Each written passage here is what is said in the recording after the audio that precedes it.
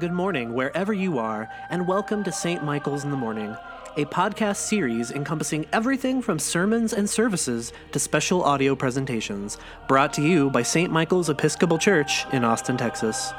For more information or to make a donation to St. Michael's, please visit www.st-michaels.org.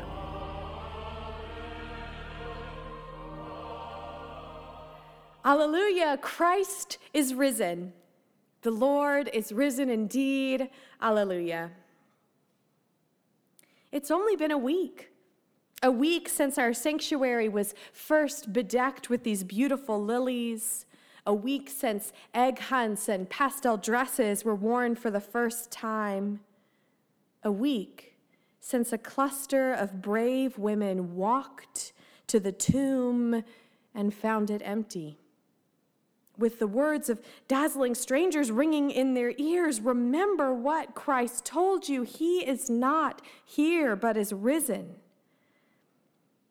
In Easter, there is this strange and beautiful dialectic, a tension. Christ is risen indeed, and yet Christ is risen, and the apostles thought the women, those first preachers of the resurrection, were telling an idle tale.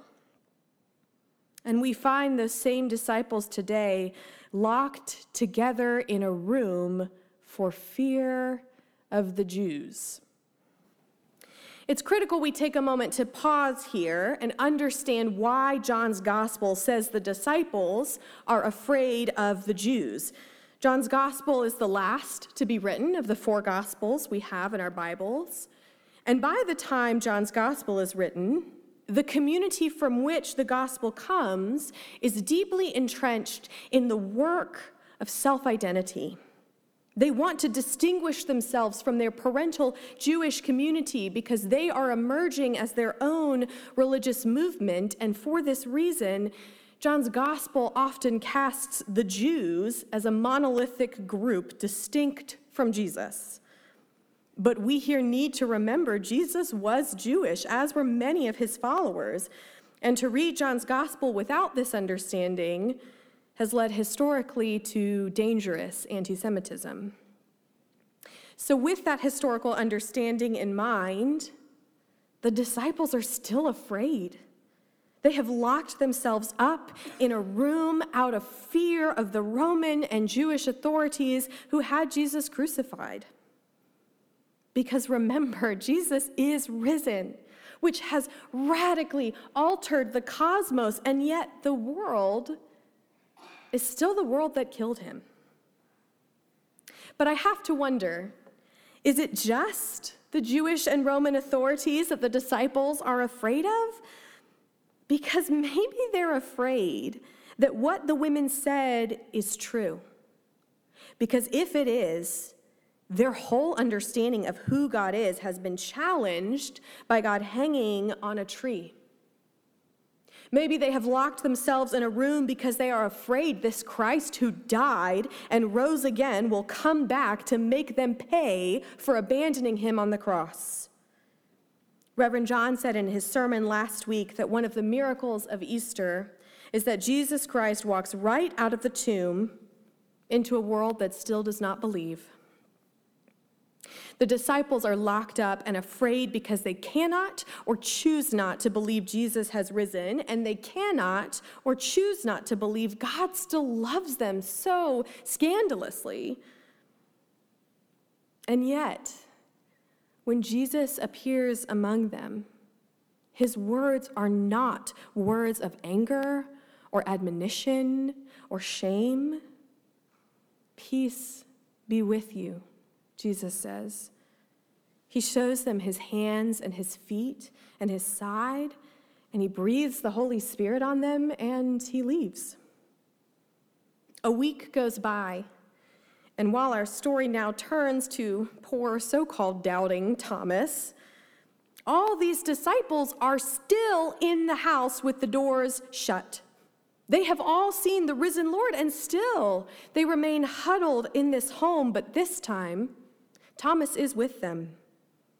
Thomas, who has said he can only believe their idle tale when he himself sees the holes in Jesus' hands and feet.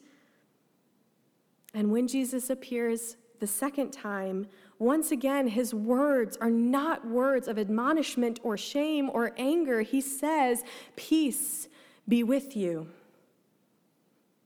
And Jesus looks right at Thomas, who is now seeing the wounds on Jesus. Thomas said he needed to see for himself. And Jesus, standing in front of him, does even more. "Come here," Jesus says, taking Thomas's hand and letting him touch the wounds on his palms, feel the gash in his side. Jesus takes Thomas's doubts and puts them right in Jesus' own most tender places. God takes our most anguished doubts and questions and traumas and touches them to God's own most vulnerable places. And God says, "You belong here." And Thomas responds, "My Lord and my God."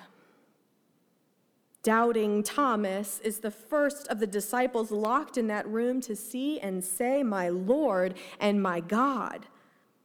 Thomas knows Jesus is the Son of God by the marks where the nails went in. Jesus' resurrection means so many things. It is a sign of God's faithfulness to us. It is a promise that nothing in this world will keep God or God's people in the grave.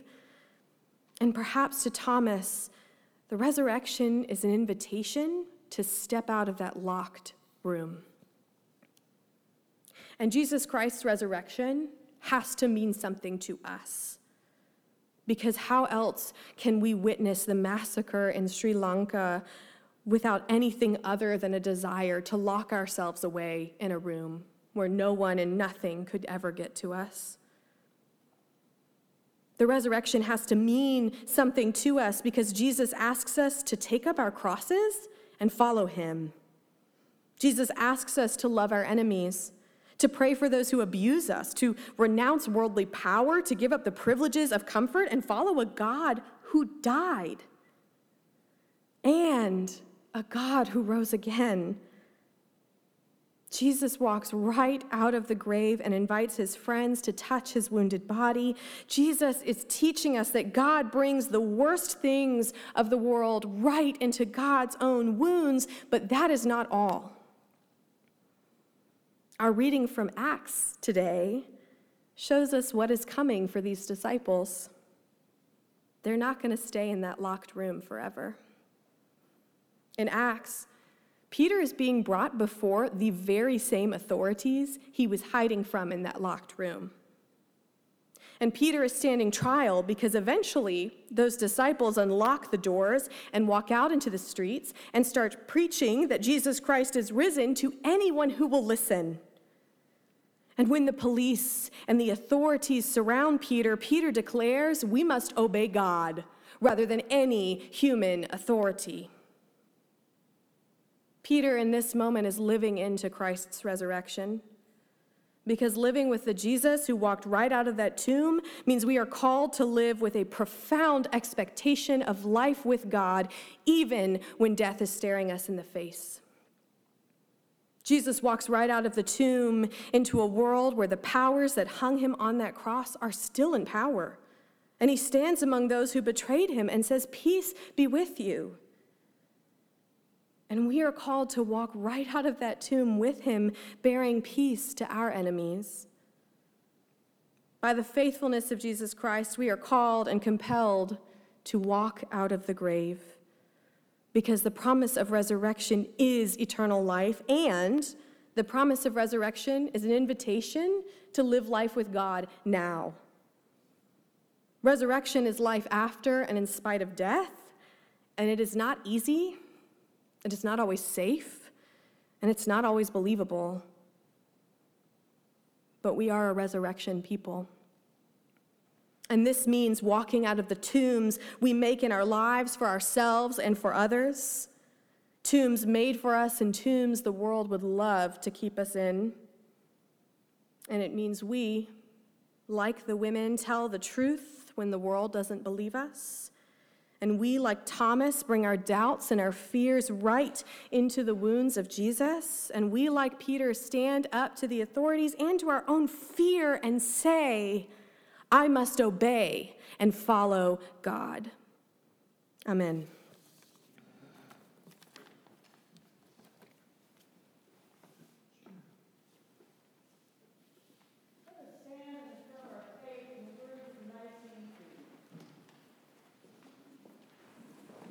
We believe in one God, the Father, the Almighty, maker of heaven and earth, of all that is seen and unseen. We believe in one Lord, Jesus Christ, the only Son of God, eternally begotten of the Father, God from God, light from light,